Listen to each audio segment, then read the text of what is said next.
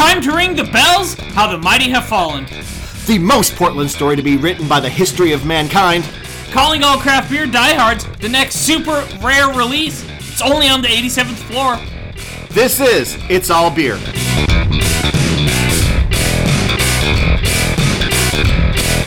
Welcome to It's All Beer. If this podcast were a beer ingredient, we would be glitter, in that we are completely unnecessary, more than a little ostentatious, and everybody hates us except for like 5 people, but you know what? That's enough. That gets us through the day. I'm Jeremy Jones.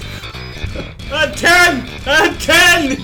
I'm glad You've peaked! This is it. After this, my intros are going to be like, this is all beer, and I've given up on life. My name's Tyler Zimmerman. Hey, back the fuck up! That's my beer. That's the name of the episode now. Back the fuck off. That's the name of the new podcast now. Just back the fuck off. This is my beer. We got some shit to get into today, but we'll start off by talking about what we are drinking. I got a couple. It strikes me it's now dark beer season, and so I brought us a couple of some seasonal releases from a couple of, well, one good brewery, one that was a good brewery at one point in time. We're starting off with the sheer bet, where we got the Georgetown 9-pound porter. So suck it, Jeremy. It is an imperial porter at 6.5%. What do you think? Imperial porter? I thought it was an imperial porter at one point in time, but I guess it's just now just a porter. Yeah, because I think it used to be 9%. That's why they called it the 9-pound porter. Because you know what? Actually, what happened in that sentence is I was in the middle of saying imperial porter when I saw the ABV, and I realized 6.5. That's not imperial. And I realized I was up the proverbial creek without a paddle. So I was just gonna go with it, but you decided. But you had to. Oh, I had to call you out on it. So it is apparently just a porter now. What do you think? I mean, solid porter. Caramely. Some caramely coffee mocha notes.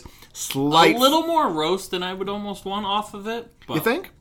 I mean, it's got like a fruity background, the right amount of bitterness for, I think, an American porter. Yeah. On the second drink, it maybe mellowed out. If it has anything against it, I think it's a little bit heavy for a porter. It feels like it's wading into stout territory. Yeah, but I mean, if you name a beer 9 fucking pounds, you gotta go a little on the fucking heavier side. I mean, I guess that's where I've always had a problem with the imperial porter category. It's a stout. It is kind of like, but a porter is, I mean, it's not a light stout, but it is somewhere in between, color-wise, somewhere in between a brown ale and a stout. It's supposed to be lighter ABV, lighter body. It is supposed to be a nice, light, drinkable dark ale. But it has become sort of stout light, or... Yeah. But, this is quite good. So, anyway, shall we get into it? Fire it up.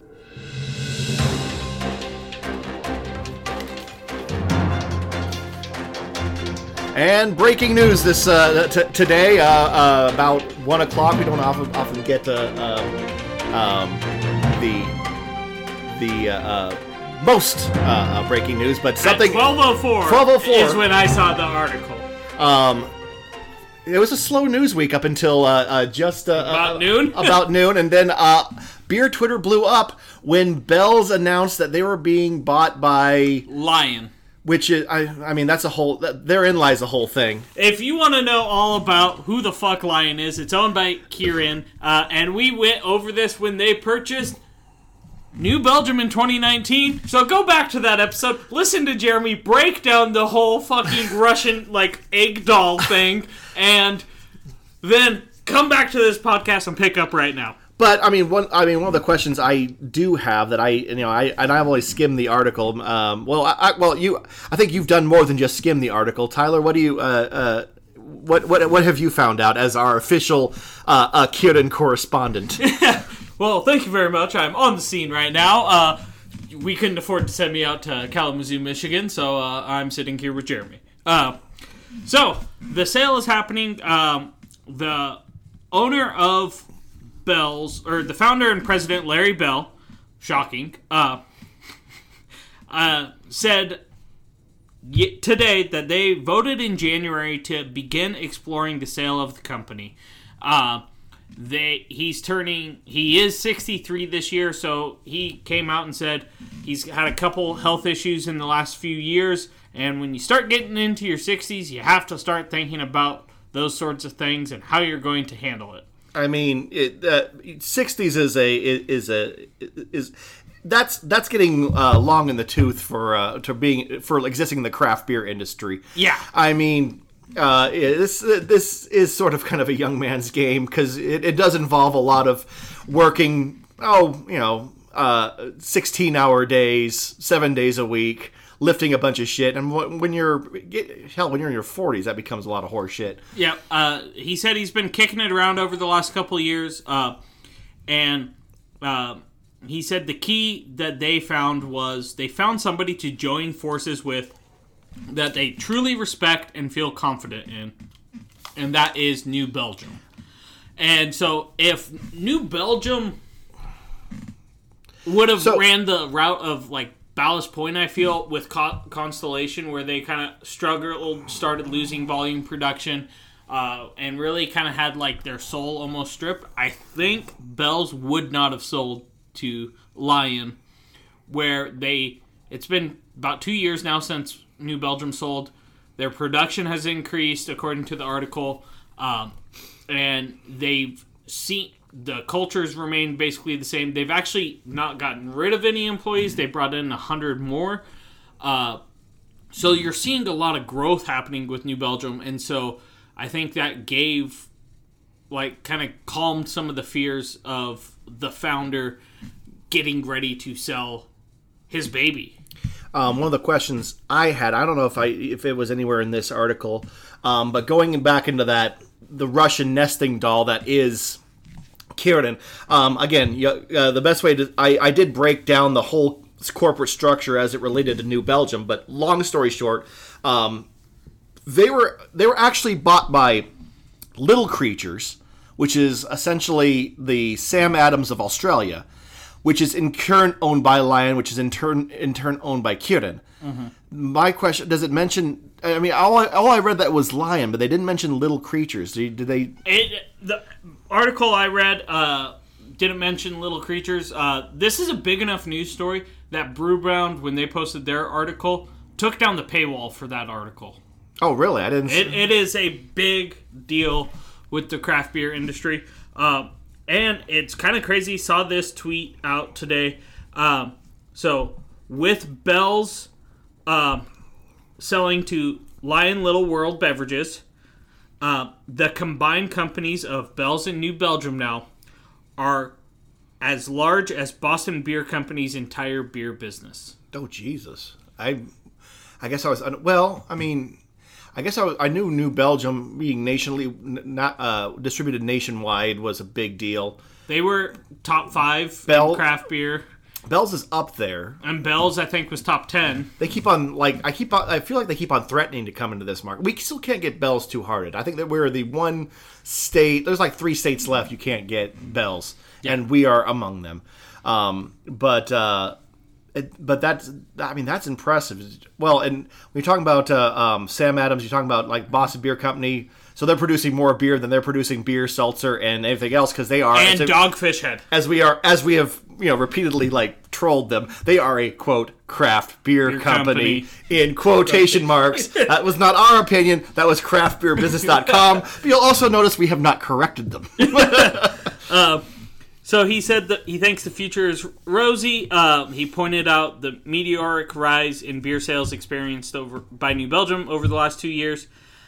He said, and I quote, "Lion is not buying this company to sell less beer. They intend to grow this, and I think Bell's is well positioned with our production facilities and our people to enjoy that growth." So Larry Bell will be retiring with this sale. He wanted to kind of step away, get out. So once the sale closes, New Belgium CEO Steve Fetchheimer, a Michigan native who's been with New Belgium since 2017, will head up a combined company leadership team between New Belgium and Bell's. And the Bell's executive vice president, Carrie Juncker, who's been with Bell's for the last 18 years, will continue to lead day-to-day operations for the Bell's brand, and John Mallett, Bell's VP of Operations, will also join the combined leadership team.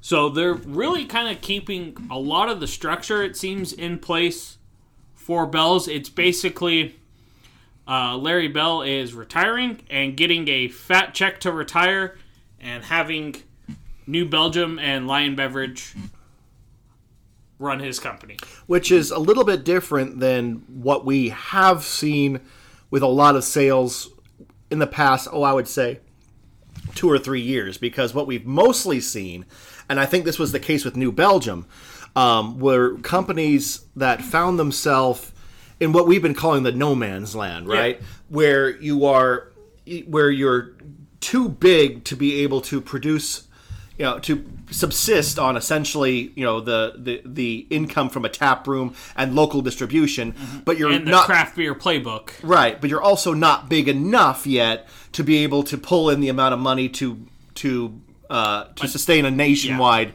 distribution chain. And so with this, we may be seeing Bell's in Idaho. Listen, It'll probably take New Belgium's distribution footprint. Well, that would be nice. I really look forward to, especially since we've gotten Boneyard in, and people have already just gotten completely mad about it.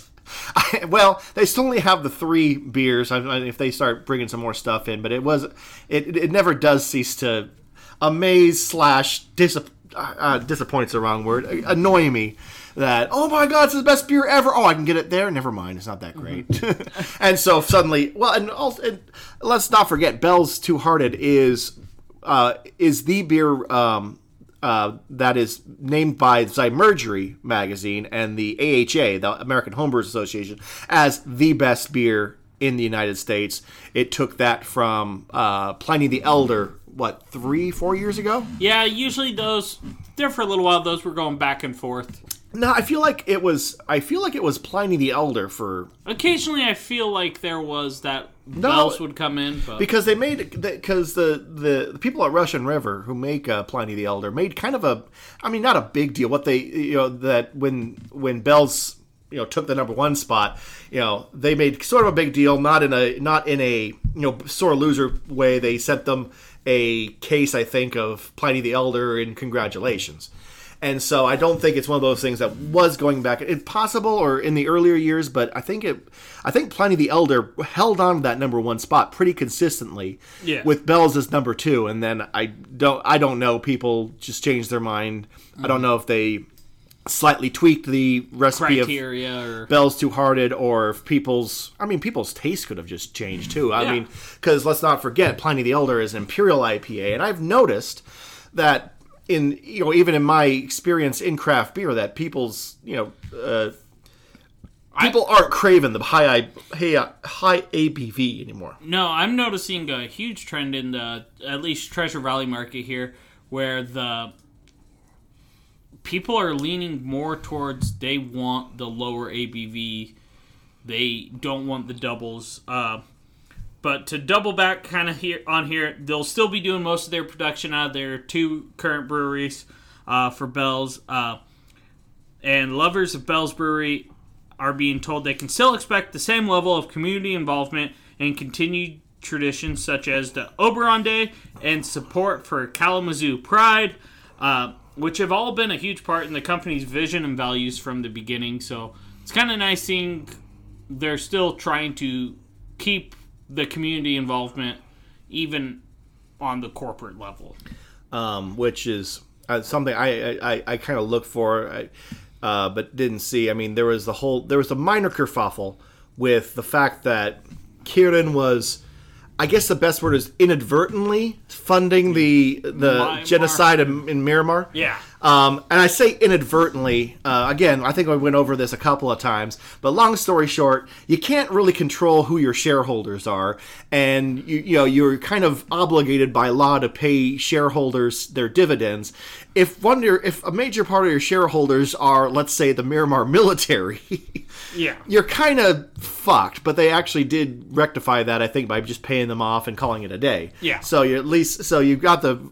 And again, it was a big question on how much up the corporate chain, from New Belgium to Little Creatures to Lion to Kieran. And at least according to this article on MLive, they talked to some of the people from New Belgium, and Lion has actually let them kind of run how they would want to, still focused on people over profits and focused on that community involvement. So it seems like they're sticking by their playbook with Bell's.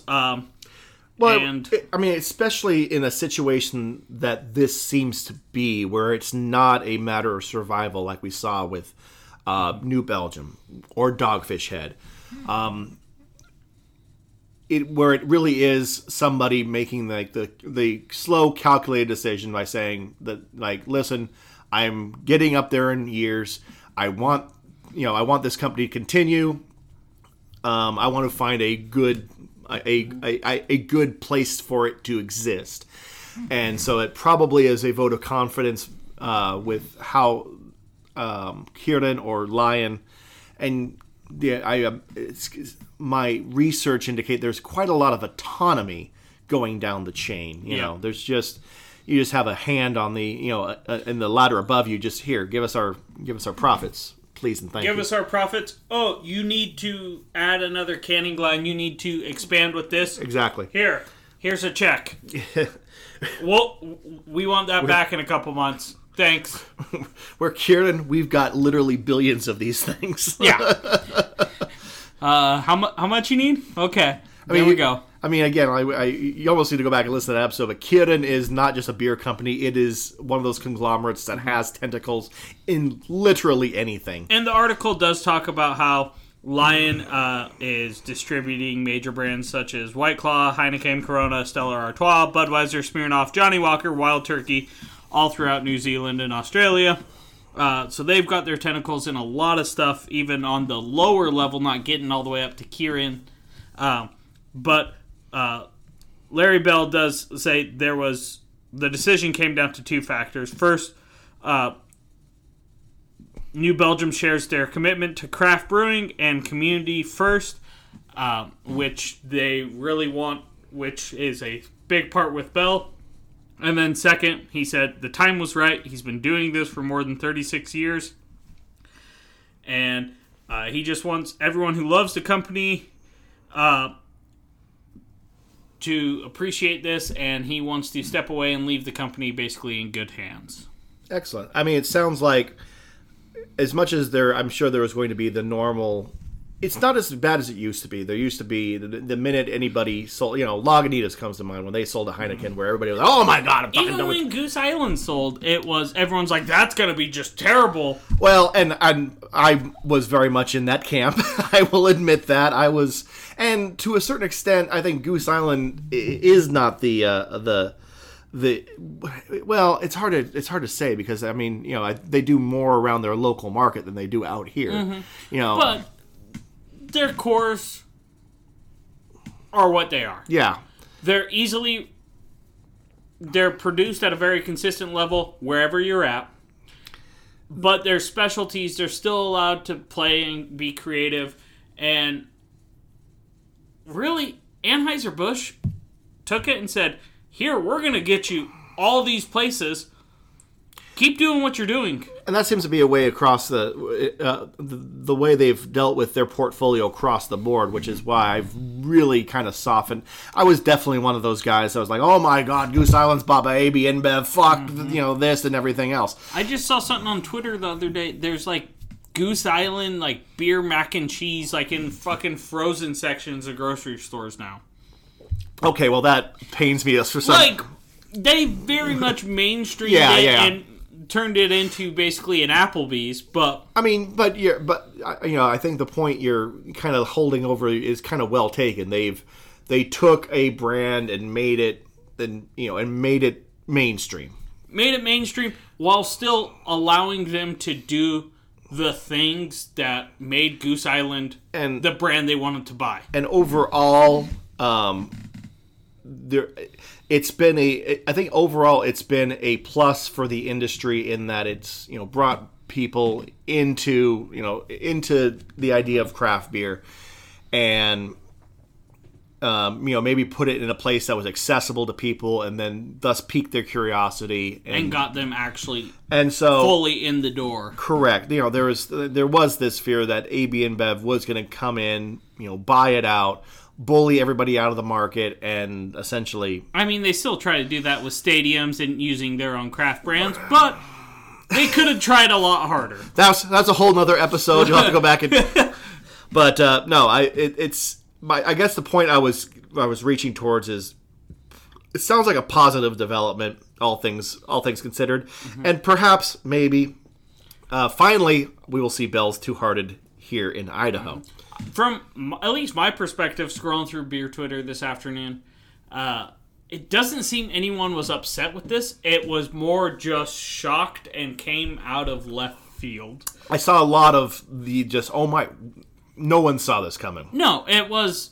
I mean, Jeremy and I were talking in our post-record meeting, kinda. While Jeremy's getting shit ready, we're talking about what we're going to talk about. And I was like, did either of us have bells on our, Deadpool?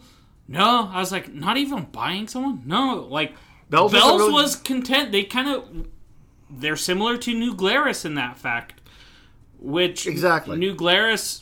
only distributes in one state and still produces a metric fuckload of beer.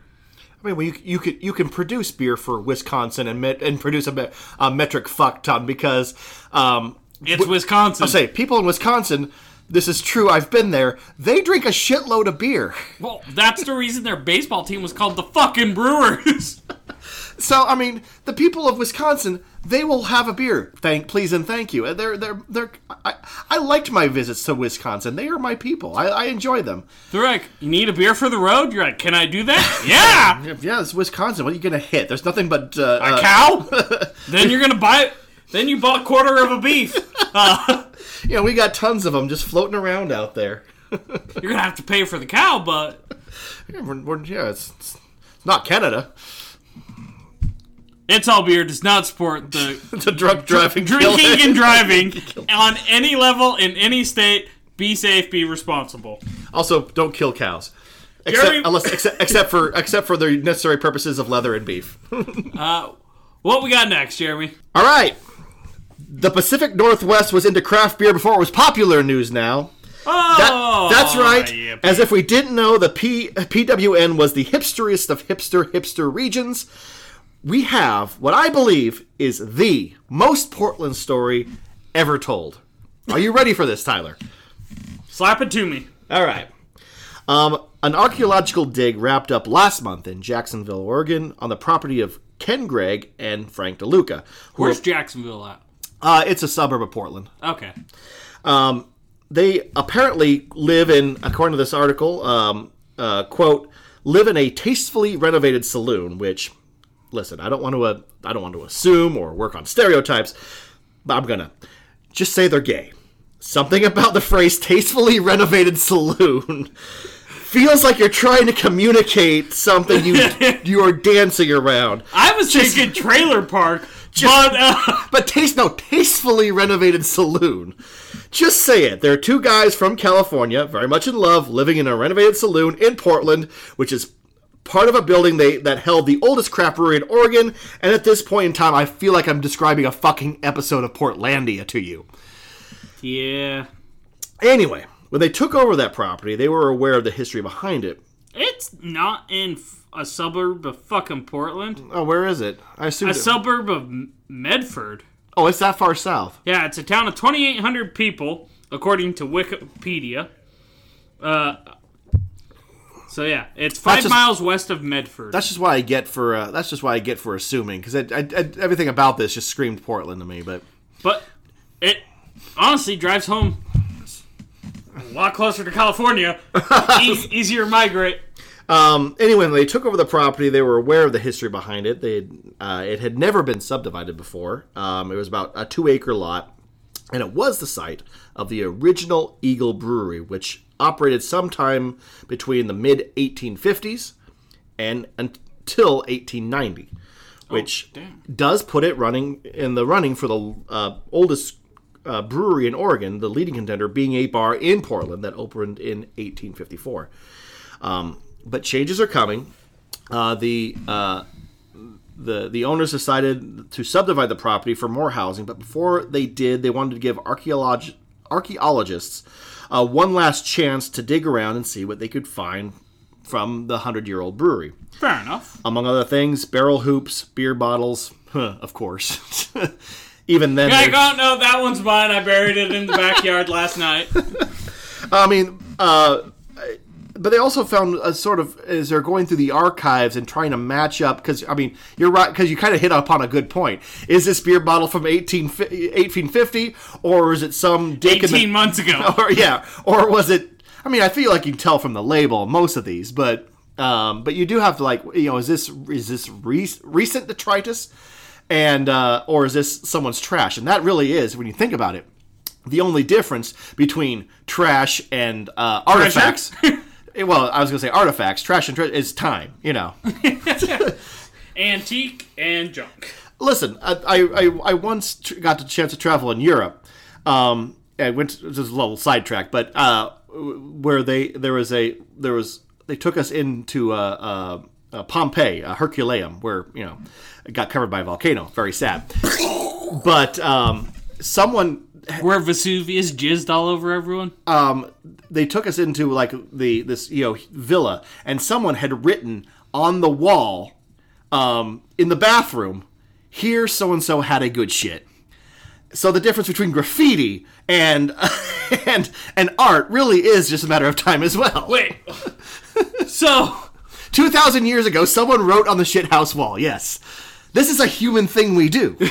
I don't know if you're aware of this. I didn't know if someone came in after. No, this is... And 50 years ago was like, this will be funny. No, this is 2,000-year-old bathroom graffiti. We don't change. We're genetically wired for it. I was waiting to hear, for a good time, go to... That also exists. Go to this corner. But anyway, that was a side. That was getting off the way. As researchers poured through the archives, they found a kind of hidden history as well. The Eagle Brewery was owned by a German immigrant named Friederike Wetterer. Sorry, Wetterer. It took me a couple of runs at that name to get it right. Who was listed as the proprietress, which is a little odd at the time. A lot of women who owned and operated a brewery still claimed in all the operational records and taxes, and in this case the census, to be housekeepers or just keeping house. Okay. Excuse me. The Chelsea Rose, the lead archaeologist, noted in the article, quote, "When you think about mining camps and breweries and saloons, it's always this male-dominated narrative. You don't see the women because they're not in the documentary record. Because they tend to, again, have listed their profession as just keeper of house, not proprietress." Mm-hmm. Wetterer married into the business and then kept the joint running until after her first husband died. She had to just be a full-out badass to be running... There's a brewery / saloon in 1850 something. I happen to have a picture of not only the saloon, but I think what is a picture of Wetterer. I'm gonna pull up right here. I think that's her right there. Oh yeah, I want to fuck with her. She'd break you. I mean, in half. I mean, you walk into that place to start trouble, and you're like, never mind. Take a pint and I'll go. Or you walk in, you're like, who the fuck owns this? And she just pulls out a fucking machete and a shotgun. She's like, this one. And you're like, cool, I'll take a pint then. Here's my money. Listen, this was the old West. The baristas hadn't moved out west yet. They were still. The West was run by hard ass racists, okay, and hard ass women. Yeah. So She looks like she. A woman who would shoot you and then complain at your dead body because she then had to clean up the blood. Exactly. The detritus they were unearthing, it might not seem like much, but it does actually add a little bit of real tangible nuance to what's otherwise just bland historical record, just like numbers and records, because you have the tax documents, you have the property documents, but now you have a few objects to touch and say this really was here, and it does allow them to be able to cordon off certain areas and going, okay, there could be something here, so let's not build something directly on top of it, and until we get a chance to look at it, or at least. They can draw the property lines and build in such a way that the spot where there may be, they call it the hot spots, the place where there still might be artifacts or stuff to find, or even something to go see at some point in time, can be left undisturbed and recovered at some point in time. So there you are, the oldest at one point in time brewery in Oregon found again. Or would this be the oldest female-owned brewery? Definitely the oldest female-owned brewery. I don't know in the United States, or I don't know. I don't believe so. It made it sound like so in this time frame. It would I think from what I read in the article, it would be hard to pinpoint if a brewery or saloon was being run by a woman, because a lot of them just kept their name off of it, or they used their husband's name, or they used their son's name, or they had basically a man's name on all the documents, even if they really were the person keeping the lanterns. I was gonna say the lights on, the lanterns lit, and the beer flowing. Damn. And so you said this was from 1850 to 1890. About. So it started before Oregon was a fucking state. Correct. 9 years before. Which is kind of cool. Like, oh, now we live in a state. Thank God. Gotta pay taxes? Oh, yeah, you're right. You gotta pay taxes. Fuck this shit. I want to see you go collect taxes from Brunhilde over there. I mean, they probably grandfathered her in, so to speak. They're like, anyone go collect taxes from Eagle? No. Nope. You go, dude. Hey, newbie. Listen, I showed up once. She gave me a beer, and she said, "That's my taxes." I said, "Yes, ma'am." I said, "Sorry for bothering you." So I got a free beer out of it, and I got to walk away. You go. I still had to pay. You go ahead, noob. Let me know how that works out for you. Found an article on craft brewing business about the innovations in style, 2021 craft beer ingredient flavor trends, and they used the app Tavour to actually figure out these trends and see what's popular. Would you like to guess them? The most popular styles on Tavour? No. The 3 trendiest upticks. The 3 trendiest upticks. Well, I mean, hazy IPA has got to be up on there. Well, maybe not. Maybe it's maybe on the downfall. But I'm still going to say. But it's not styles necessarily. It's not styles. So what are you talking? Like individual beers or? So. I guess I'm confused as the criteria. Before we get into that, we just cracked open. You may have heard from the cracking of cans in the background. So here's the thing: we got Stone's Chocovesa, which you'll remember. Excellent beer. Which you historically, it was one of my favorite beers. I believe last year we opened one, and we were both like, "Wow, this was better, right?" And we were both like, it had to have been better, because if I was drinking this, Normally, this beer is one of my favorites to age, because a year of age on it just makes it so beautifully complex and mellows out some of the harsher flavors that it's excellent with 1 year of age. This is they came out with something slightly different this year. This is the Stone Chocovesa Tres Leches, which made me a little bit nervous, given the fact that you done fucked up the last time you did this beer, and now you're just changing the recipe. So let's see what this is like. And they're getting ready to head to court here in the next month or two. Saw it on Beer Twitter the other day. I will say this: first taste.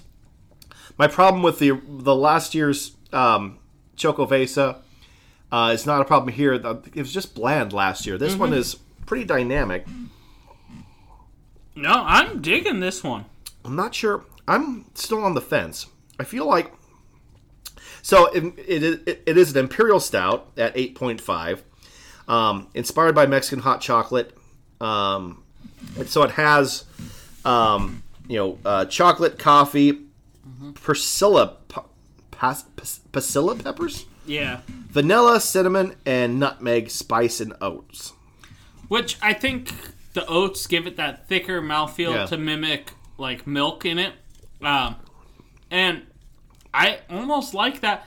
I think the pepper pops a little more than I want right now. I feel like the pepper is clashing with the bitter chocolate. Like I'm getting like a bitter, unsweetened chocolate, but I'm also getting like, I'm getting the spice, but I'm also like getting like vegetal green pepper, which I'm not sure it's working for me. I'm not getting any vegetal. Okay. Maybe I get like a little bit of that pop of the heat of the pepper, and then it fades off pretty clean. Yeah, there's some clashing there that I'm not entirely on board with. I really can't put my finger on it. It's like bitter and vegetables. I guess where I have to go with that, but maybe it's just me. Maybe I am like looking for a.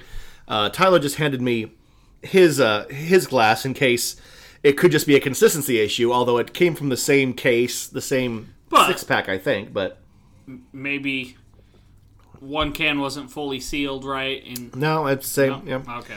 At this point in time, this is closer to like OG. I like it better than last year's. I will say that. Yes. I like it better in that because last year's was just bland. Yeah. And I'm just going, this is not the beer I really deeply love. You always kind of wonder, it's hard about beers that have changed somehow because you can't have the same experience back to back, even if you have last year's beer. Exact recipe, yeah. Even if you have beer from last year, it's changed via age. Mm-hmm. So it's always hard to know whether or not they've fucked with something.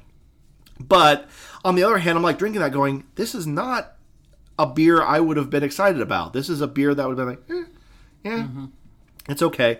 This one's better. It's spicier. I feel like I get quite a bit of spice on it. I kind of want to grab a couple cans of this and sit on them for the next year. Maybe that will help. Because I think a year that spiciness will really drop down. And then I think it'd be fucking phenomenal. But, well, anyway. Tyler, I interrupted you with beer talk. So no, you're good. Where were we? So, trend number 1. IPA's newest friend. The Phantasma Powder. The figgity fuck? What the fuck? Is this the new glitter beer? What Phantasma Powder? Yeah, never fucking heard of it till I saw this article. Okay, cool. What the fuck is Phantasma Powder? Well, you ever tried freeze-dried granulated Marlboro Sauvignon Blanc grape skins? I mean, every day of my life. That's what I eat for breakfast. I survive on a steady diet of that. Doesn't everybody? Yeah. Well, Phantasma Powder is the new never-before-tasted ingredient coming straight out of Phantasma Labs in New Zealand. Which it's exactly that. The freeze-dried granulated Sauvignon Blanc grape skins from the New Zealand Sauvignon Blanc. Okay. It is an olfactory, or it helps to influence the olfactory, so it's very aromatic. Of the hops used in the boil are amplified. It adds a punch of white wine notes and a dank backbone, according to the description. They're pungent and bold, and all IPA fans should keep their eyes out for this ingredient in bottle shops and tap rooms someday. Okay. Phantasma powder. Yep. A couple of breweries that it notes using it on Tavour. Where is Tomorrow? Tomorrow is Here from Anchorage Brewing. Okay.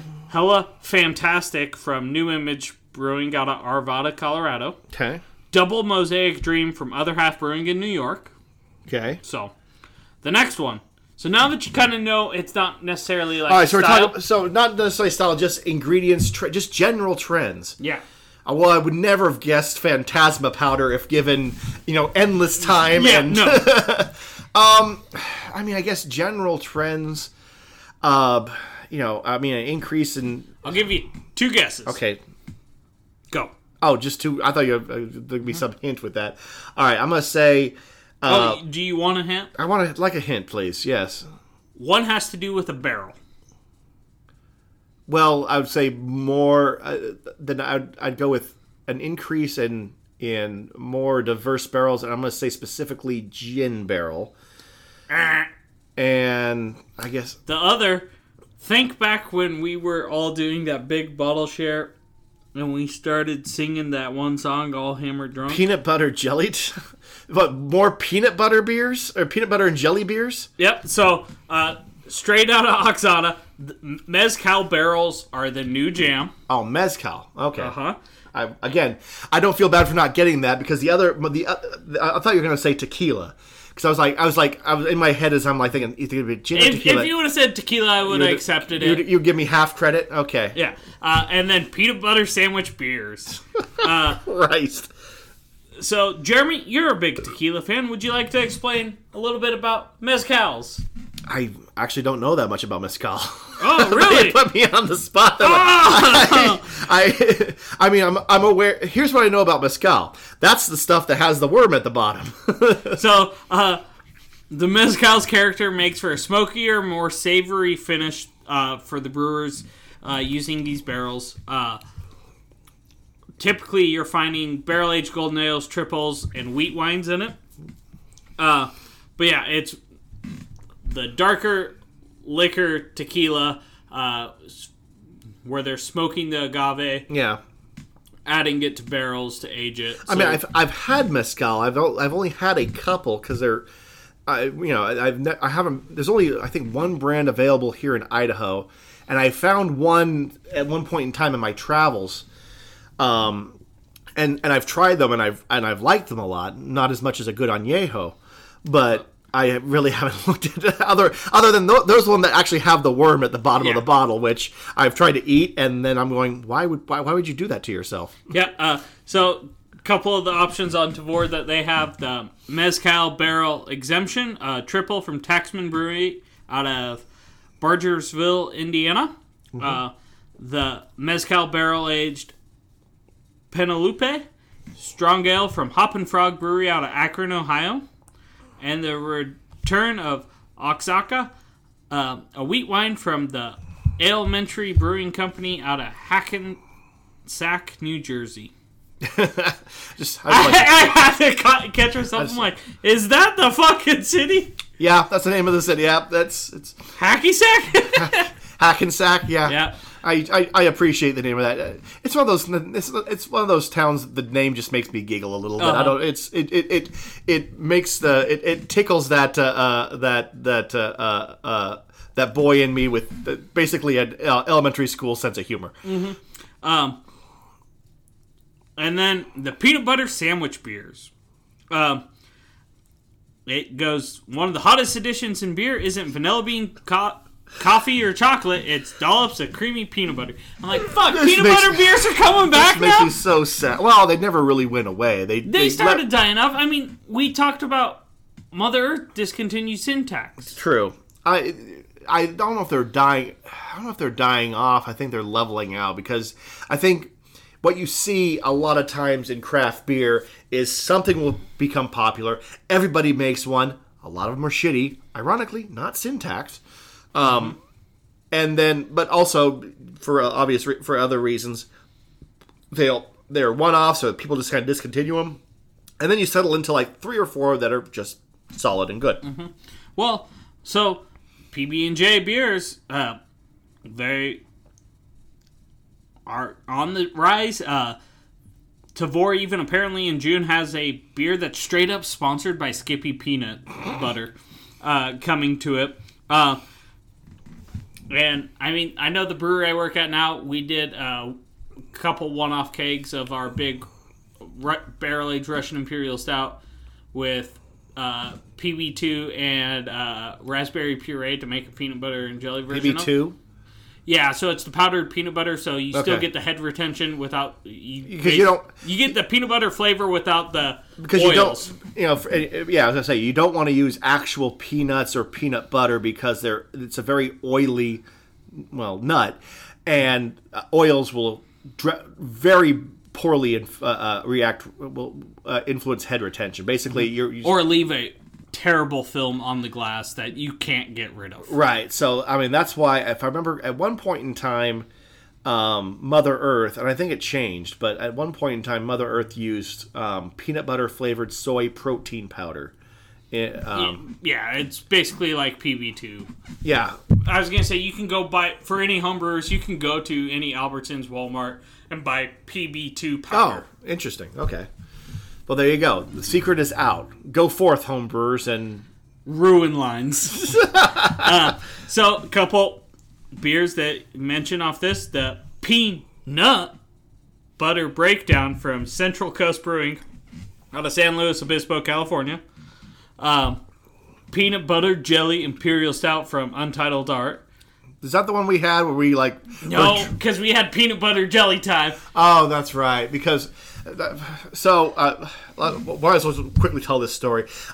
We had a bottle share, right? And Jeremy killed us. So so my very first mead was an orange blossom honey mead, and I followed the directions. They had me use champagne yeast, and it finished off at 20% alcohol, and it's pretty much straight up rocket fuel. I still have one bottle left of this, by the way, that we may have to open for episode 100 or some shit. Episode 100, we get Renee on the podcast, and we pop that bottle. But anyway, it was funny because, there was a ton, as you might have mentioned it, a bottle share, just a shit ton of really heavy beers, and people were just maintaining across the board. I mean, we had a lot of food there to help Yeah. us coast, and then Jeremy's mead kind of set everyone over the edge. You could just see this gentle balance of nature, people balancing food with alcohol intake and maintaining. And then Jeremy dropped a fucking nuclear warhead on us like Hiroshima. Hell broke loose after that point in time.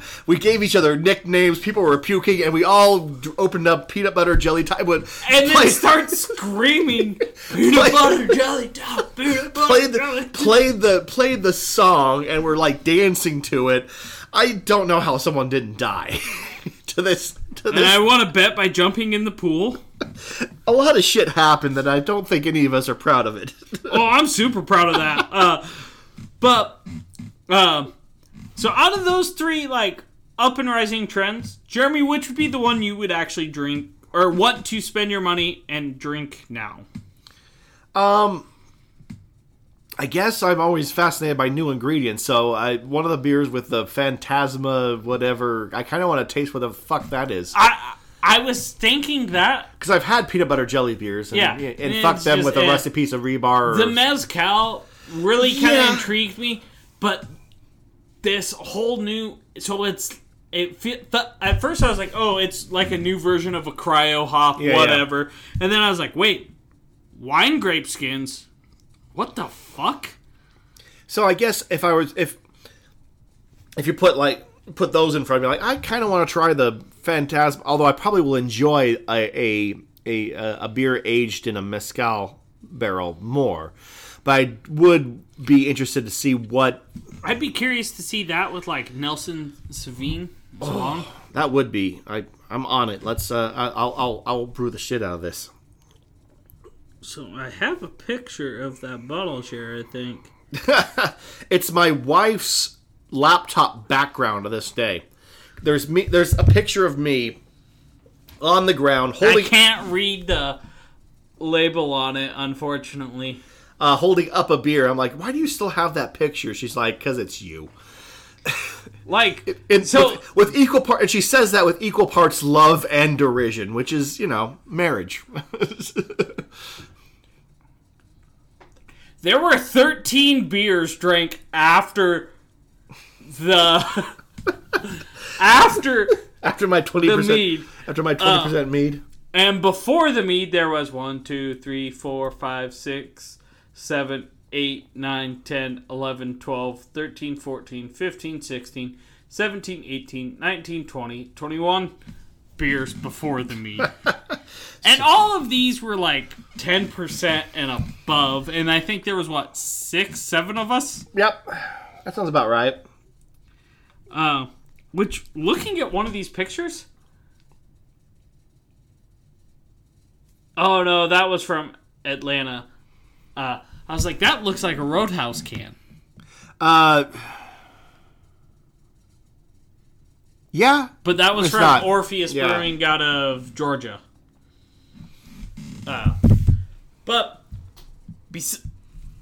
Well, Jeremy, since I got us off into the weeds reminiscing about drunk stories, what do you got next? Drinking beer in the weirdest places news now. This comes from Fox Business by Courtney Moore. Tyler, have you ever been to the Empire State Building? No. Neither have I, but I can imagine being up there, surrounded by the skyline of one of the greatest cities ever built by humankind, thinking about the vibrant, epic culture that is NYC, and... I'd want a shotgun a beer right there. I was like, I could really use a beer right now, yes, which I think it tells... Shotgun. That tells and us... then throw the empty beer can over, see if it hits someone? I don't think you can do that. I think there's they have it... First of all, I don't know the terminal velocity of a beer can, but it can't be that much. I think you're just going to hit someone on the head and slightly annoy them. Well, not if I crush it flat and whoop. The terminal velocity... Allegedly, if you throw a penny off, you can kill a person. It's not true. Oh, it's not? The terminal velocity of a penny is only about 35 miles per hour. And, it hurts, but you're not going to kill nobody. What if I throw a full beer over? I don't know. I'll also have to contract that out to the Mythbusters. That's how I know that is.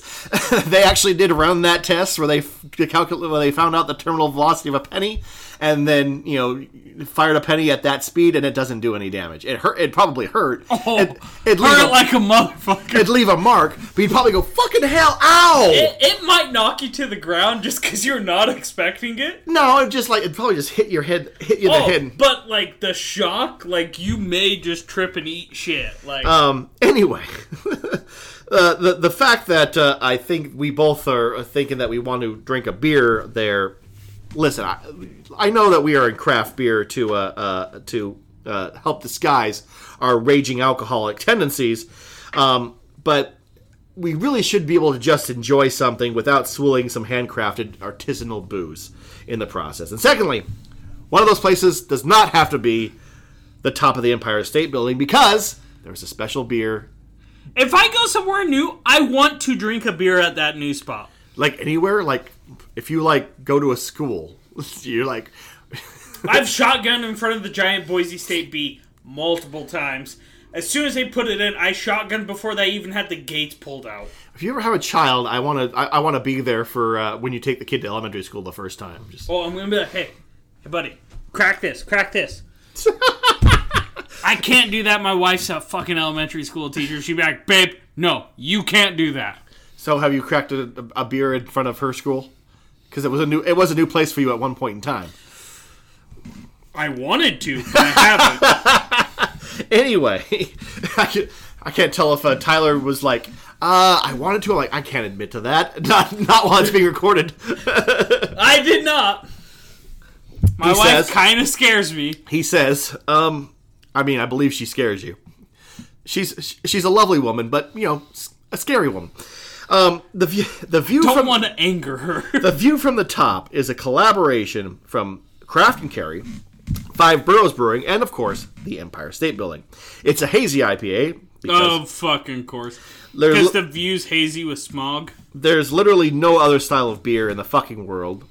This can features a picture of the binoculars on the observation deck and is available only on the 86th floor. And above, it's an out-of-focus, hazy skyline of New York City from that above the thing. So You missed that on the label. Quick side note: did you know that the spire of the Empire State Building is like a mooring for zeppelins? What? Yeah, this is true. When they designed the Empire State Building, it was originally supposed to be like a station for zeppelins, which kind of went south With Hindenburg? With the Hindenburg.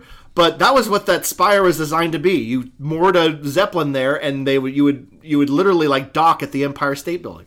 That'd be fucking dope. I would pay money to drink a beer on a zeppelin or a blimp and fucking go dock at the Empire State Building, shotgun a beer there, and then fly back. Listen, I have a lot of really stupid, useless knowledge in my head. Let's buy a blimp, Jeremy, and start this. We move to New York.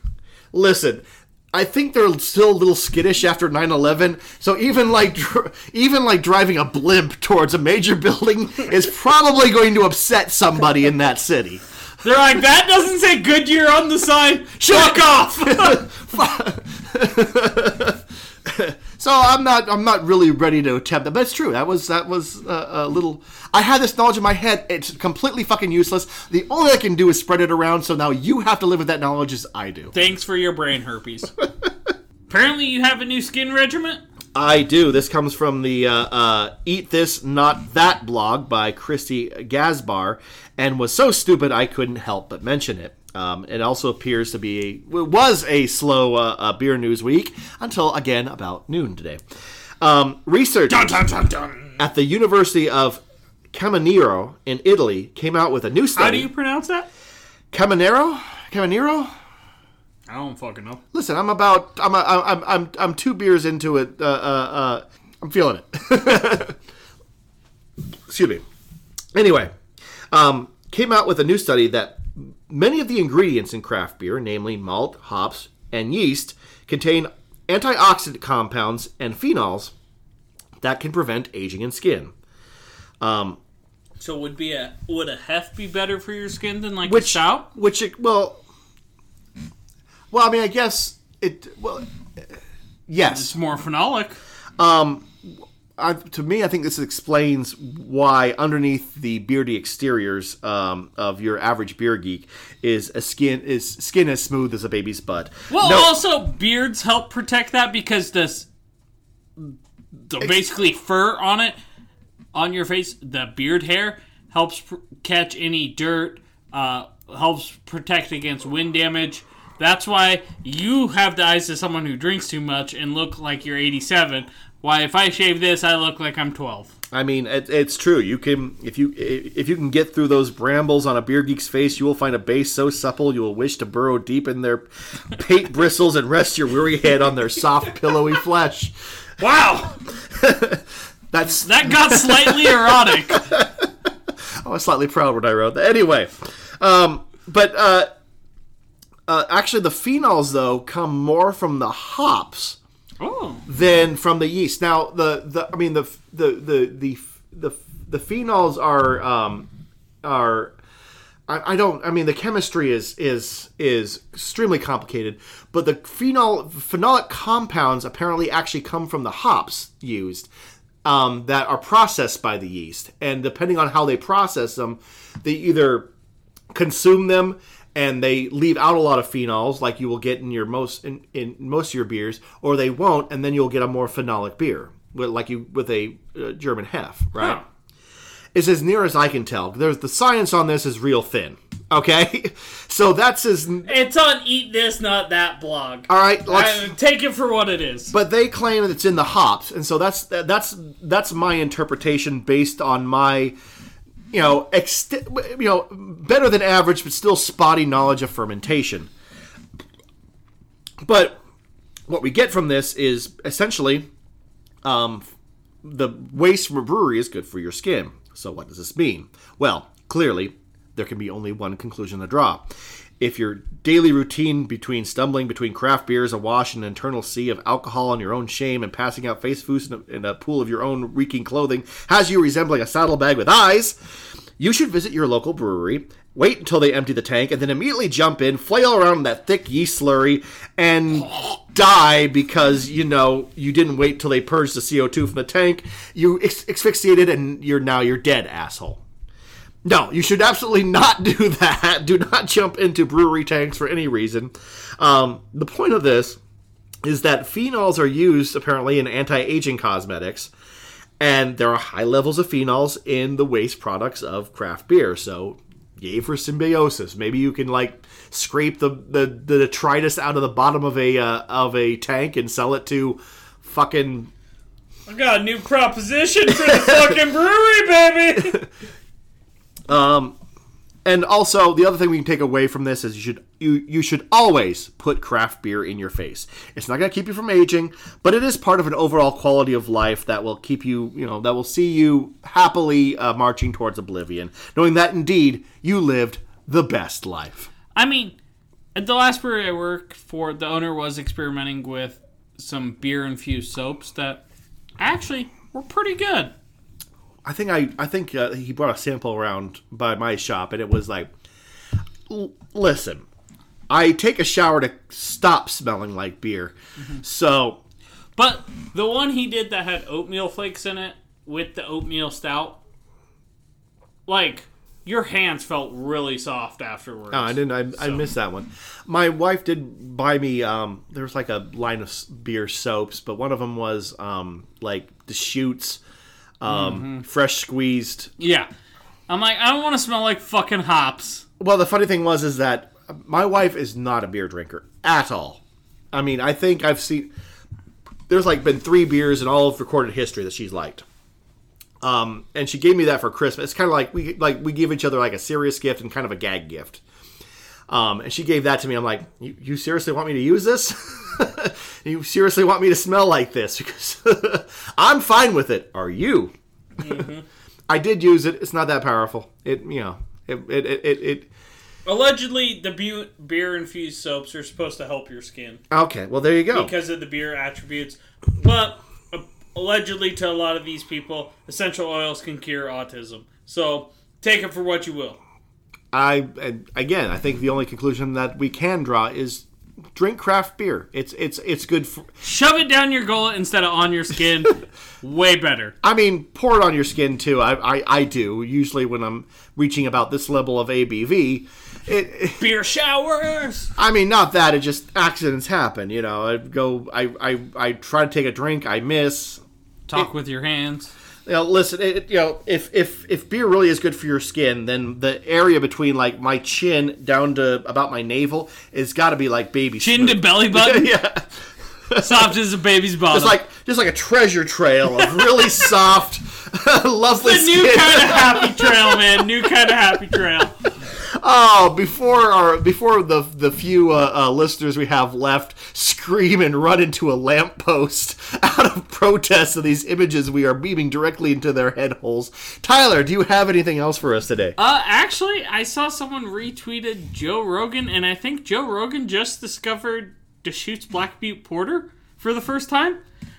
Because he posted, so it was a tweet to his link on Instagram that was, "This is the greatest, most delicious beer I've ever had. It's called Deschutes Brewery Black Butte Porter." And it's a picture of the beer next to the menu. And he paid $7 for that fucking pint of beer.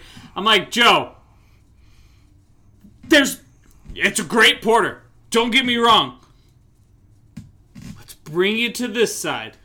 I mean, I'm glad. Put down the horse dewormers and let's get you into craft beer. I mean...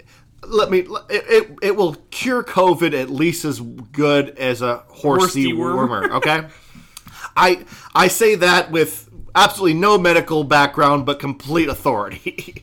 So, it's as good as ivermectin or Clorox or whatever you crazy kids are shooting into your bodies to try to pretend you don't need. Instead of just getting the vaccine. Just get the fucking vaccine. Jesus H. Christ. Anyway, thank you. Well, it's nice to... I guess we get to welcome Joe Rogan into the fold of craft beer. Please stay Which on. I'm like, how have you never had... Touring this country doing stand-up comedy, how have you never had Deschutes Black Butte Porter? listen, there are a group of people who still like look at a beer menu and go, "Do you have just Bud Light?" I'm afraid to try any of this stuff. I've known these people. And also, who pays $7 for a fucking Black Butte? I mean, he's from California. I mean, that's. But he lives in Texas. Does he live in Texas now? Oh yeah, he moved to Texas a while ago. I don't keep up with Joe Rogan for gun laws. I don't keep up with Joe Rogan for any number of reasons, just sheer mental health. I listen to Two Bears, One Cave podcast with Bert Kreischer and Tom Segura, and they're good friends with Joe. Okay. They do Sober October every year with him. Why? Okay, sober January makes sense to me. Like, or dry January makes sense to me. October is like the worst time. You need to, first of all, it's Halloween, all right? So you're going to have a major drinking holiday. Dry January is too mainstream. It's, someone's got to support the industry during January. And so by doing it in October, it's in the fall, it's starting to cool down. It's only pumpkin beers. You're fine. First of all, it's fresh hop season too. It is fresh hop. And you're going. But these aren't craft beer people. You're going into a major drinking holiday, and also you're getting into the holidays. Now is not the time to let your liver relax. You need to get it prepped and ready to go. You let it relax so that way you're drunk quicker when you're with your family for the holidays. No, you don't want to do that. You don't want to go from zero to drunk off your ass, because then you're that uncle, okay? No one wants to be that uncle. You want to be able to plan your alcohol intake in such a way so you can deal with your family, but you're not that guy. Listen, I've done extensive work on this. I know what I'm talking about. Well, on that note, Jeremy, let's wrap it up, because it's getting dark as shit in this room, and I'm scared you might try to touch me. It's too late for that. Anyway, oh, well, you are very supple down there. That's very nice. Anyway, trail, baby. This has been It's All Beer. If you want to see the articles that we use to put this podcast together, it's on our Twitter feed, It's All Beer 1. We have Instagram and Facebook. I post random shit on our Instagram feed, mostly based on the Facebook. You can check us out on either one of those at It's All Beer. If you got a story or a comment or something, or a dick pic you want to send to Tyler, you can do that at itsallbeer@gmail.com. I don't even know the password to that email, so Jeremy's gonna see it. I will forward it to Tyler. I won't open any email from him, so you're sending it to Jeremy. There are many ways I will get. Listen, I will. If you said, don't challenge our listeners, okay? Because one of them was like, "How can I count on you to make sure Tyler sees my dick?" I'm like, "Yes, I'll make sure Tyler sees your dick." Jeremy's gonna see it too, so it's worth it. and also, you can rate us on iTunes, on Facebook, or Stitcher. Let us know how you're doing. You can probably stick the dick pic on there. See, be like, "Hey Tyler, check out this review," and you'll look and, oh my god, that's a penis. I don't think that'll actually make it, but if someone can actually get a dick pic on Apple Podcast review, I'd be impressed. And that'll be quite enough from us. I'm Jeremy Jones. I'm Tyler Zimmerman. I'm gonna have a beer. Have fun.